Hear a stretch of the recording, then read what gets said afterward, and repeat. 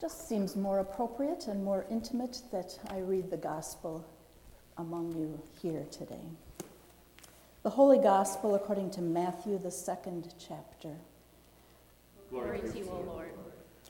Now after they had left, an angel of the Lord appeared to Joseph in a dream and said, "Get up, take the child and his mother and flee to Egypt, and remain there until I tell you, for Herod is about to search for the child to destroy him." Then Joseph got up, took the child and his mother by night, and went to Egypt, and remained there until the death of Herod. This was to fulfill what had been spoken by the Lord through the prophet, "Out of Egypt I have called my son." When Herod saw that he had been tricked by the wise men, he was infuriated, and he sent and killed all the children in and around Bethlehem who were 2 years old or under, according to the time that he had learned from the wise men. Then was fulfilled what had been spoken through the prophet Jeremiah. A voice was heard in Ramah, wailing and loud lamentation, Rachel weeping for her children. She refused to be consoled because they are no more. When Herod died, an angel of the Lord suddenly appeared in a dream to Joseph in Egypt and said, "Get up, take the child and his mother, and go to the land of Israel, for those who were seeking the child's life are dead." Then Joseph got up and took the child and his mother and went to the land of Israel. But when he heard that Archelaus was ruling over Judea in place of his father Herod, he was afraid to go there. And after being warned in a dream, he went away to the district of Galilee. There he made his home in a town called Nazareth, so that what had been spoken through the prophets might be fulfilled. He will be called a Nazorian. The Gospel of the Lord. Praise to you, Lord Christ. Please be seated.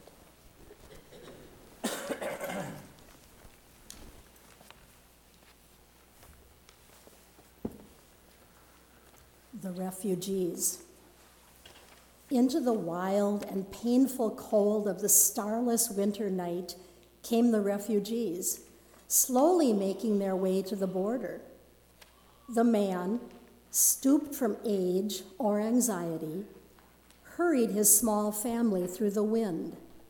Bearded and dark, his skin rough and cracked from the cold, his frame looming large in spite of the slumped shoulders. He looked like a man who could take care of whatever came at him from the dark.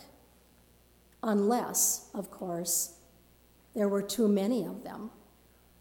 One man he could handle. Two, even, but a border patrol? They wouldn't have a chance.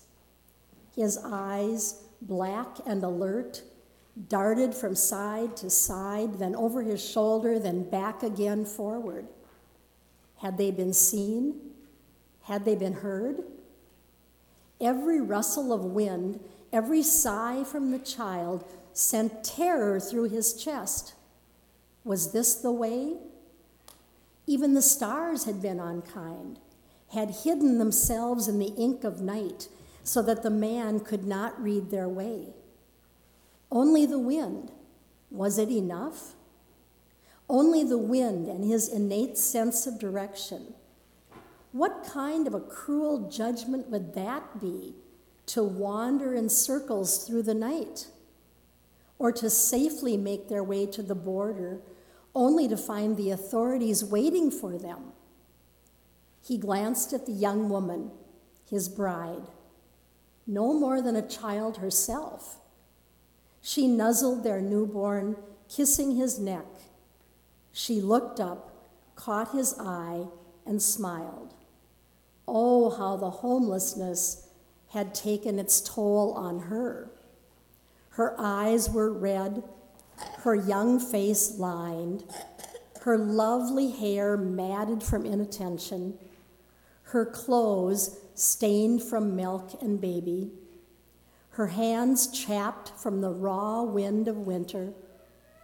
She'd hardly had time to recover from childbirth when word had come that they were hunted, and they fled only with a little bread, the remaining wine, and a very small portion of cheese. Suddenly the child began to make small noises. The man drew his breath in sharply. The woman quietly put the child to breast. Fear, long, dread-filled moments. Huddled, the family stood still in the long silence. At last, the man breathed deeply again, reassured that they had not been heard. And into the night continued Mary and Joseph and the babe.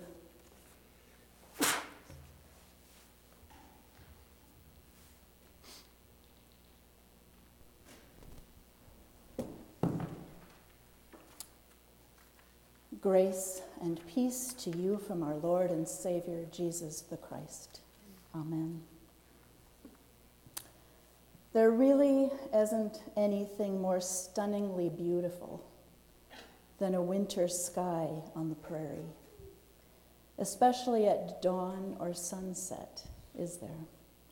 The blazing colors expanding across the horizon have the capacity to take our breath away.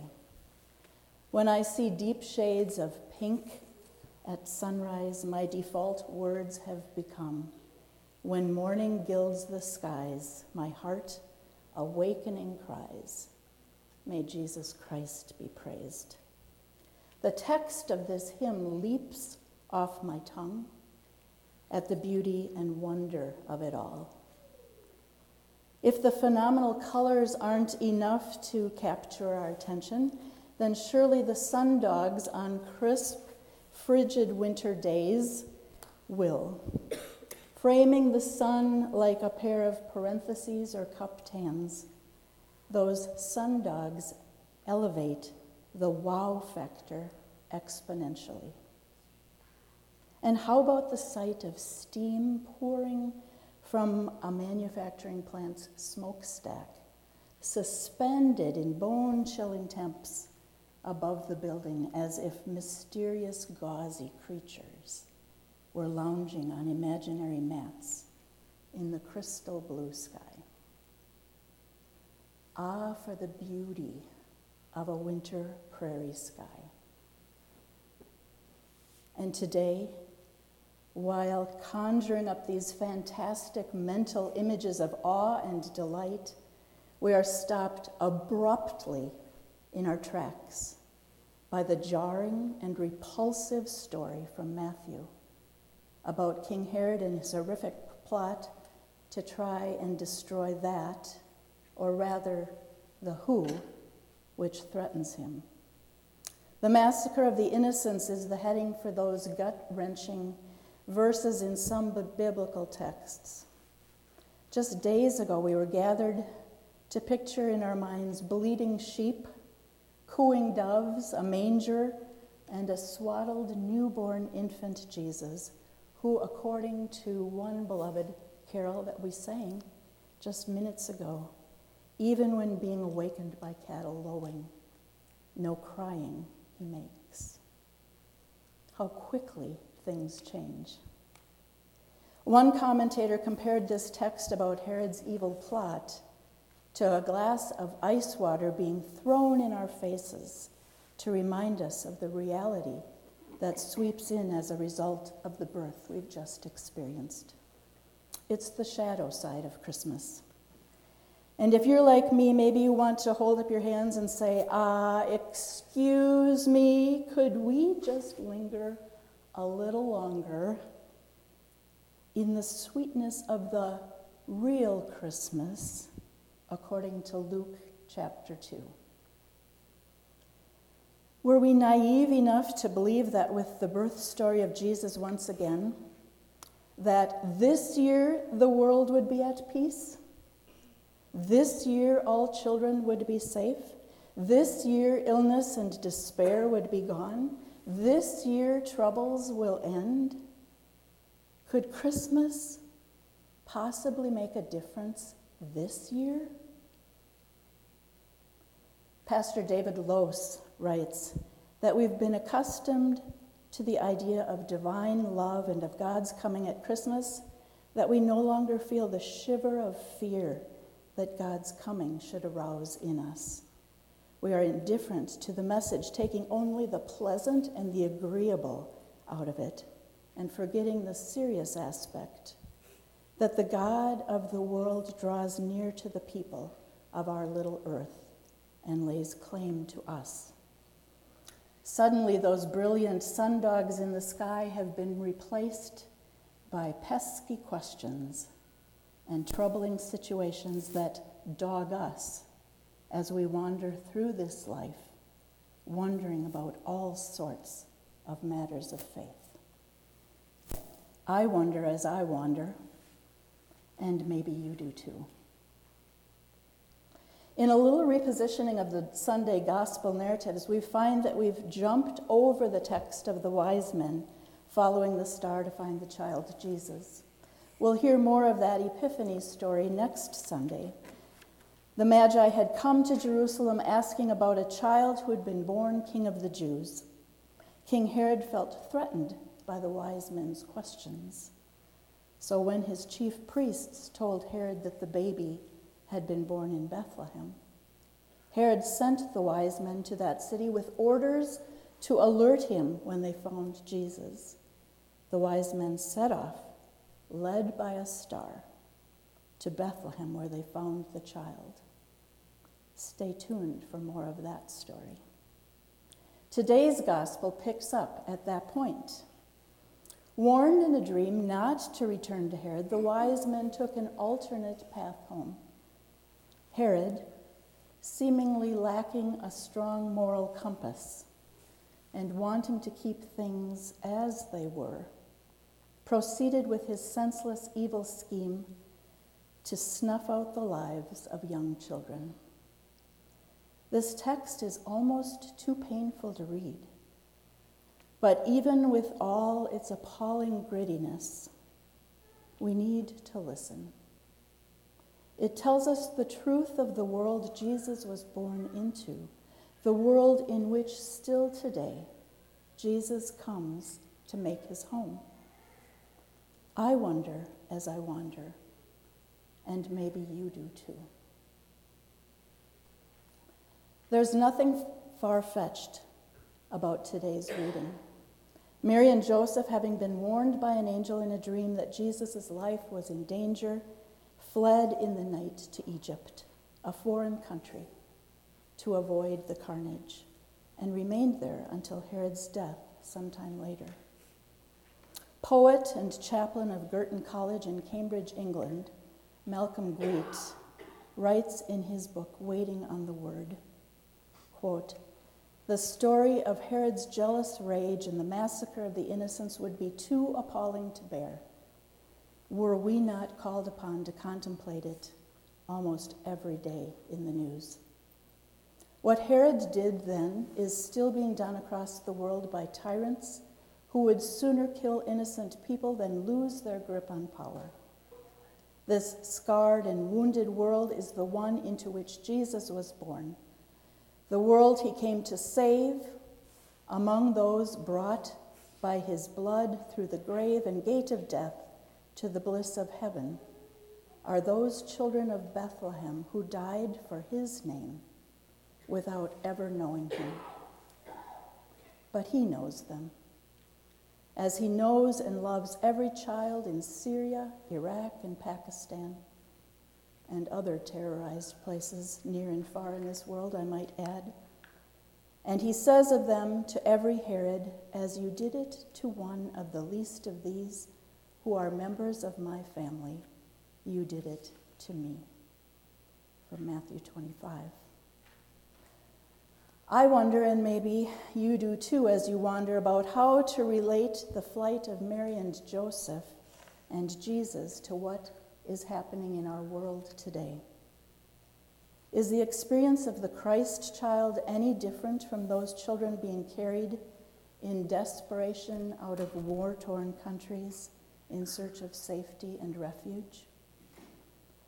On social media recently, I've seen a haunting picture a painting depicting this gospel text with a mother clutching her young child, absolute terror in her eyes, hiding below a stone staircase as soldiers stormed down the steps, searching for their victims.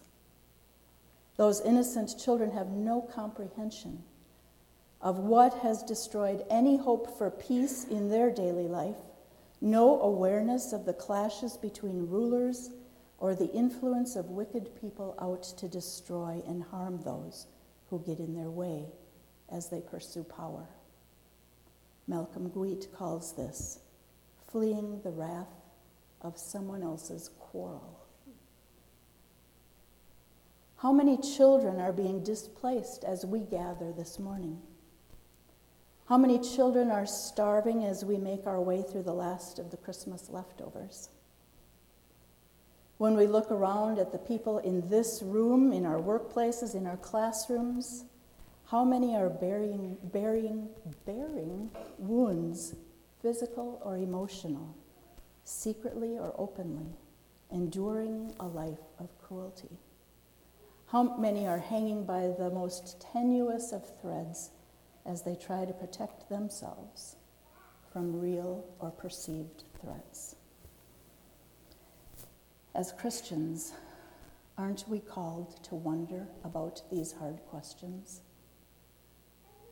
David Lose writes that God becomes human to overturn the system of power, intimidation, and self-preservation that Herod represents. It would be easier to understand this gospel if Herod was an out-and-out monster. He wasn't. Evil rarely presents itself as a beast with horns, fangs, and claws. Usually it dresses itself up in respectability. It burrows into systems that we rely on to keep our societies from spinning into chaos. Evil rarely acts alone. Tyranny and arrogance can't exist in a vacuum. They demand accomplices. They survive because their enablers are also contributors. Herod was a savvy politician who knew how to use deception and arrogance to advance his ends. Close quote. The kind of resistance to God's reign that is exhibited by Herod is alive and well today. I wonder about these things as I wander, and perhaps you do too. Writer, pastor, and activist John Pavlovitz, in the daily devotional I've used during Advent, titled Lo, an Honest Advent Devotional, writes, "Every person around you has their Herod, that threatening, terrifying, and persistent thing that assails them, the relentless fear-bringer that will not let them rest. With a listening ear or an act of simple kindness, step into their urgency and their unrest today. Bring the hope that offers them escape and helps them see a day beyond this one and find a way to get them to Egypt." Last Sunday, we opened our worship singing, O come, Emmanuel. Emmanuel, God with us, Jesus, incarnate God, God who took on flesh and human trials, experiencing all that we do, fear, loss, disappointments, violence, and even death. We're not alone. God makes a home with and in us. It would be our profound loss if the message of Christmas lingered in our minds as merely a sentimental story, tugging at our heartstrings in the midst of the aroma of the Swedish meatballs, the Fraser fir candles, and the spiced cider warming on the stove. Gwiet also writes, We mustn't trivialize the nativity scene. As our houses are deluged in a cascade of cozy Christmas images, glittery frosted cards, and happy, holy families who seem to be remarkably comfortable in strangely clean stables, we can lose track of the essential gospel truth that the world into which God chose to be born for us was then, as now, fraught with danger and menace. Indeed, we will not understand the light that shines at Christmas if we remove the dark backdrop. Everyday life can be as beautiful as a winter prairie sunrise or sunset. Praise God for God's goodness and grace. But often life is painful, disappointing, and filled with heartache. God is at work in our sorrows as well. God embraces us, promising to be with us through the good and the bad, and to never abandon us. God promises that nothing can separate us from God's enduring love. The Christmas story begins with the birth of a baby boy, but doesn't end there. That baby grows to adulthood, brings the message of God's love and mercy to a hurting world, always takes the side of those who are outcast, oppressed, and marginalized, is crucified by the political rulers who found him to be a threat to their power, dies and rises to new life again.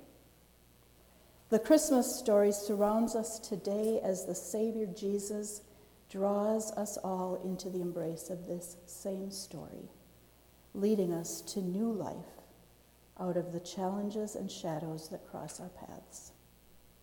Love is stronger than evil. Jesus doesn't see us from a distant place in Bethlehem. God makes a home with us forever. No petty tyrant, no heartbreak, no circumstance. Nothing can separate us from God now that God's home is with us. And that is indeed good news to ponder under a prairie sky.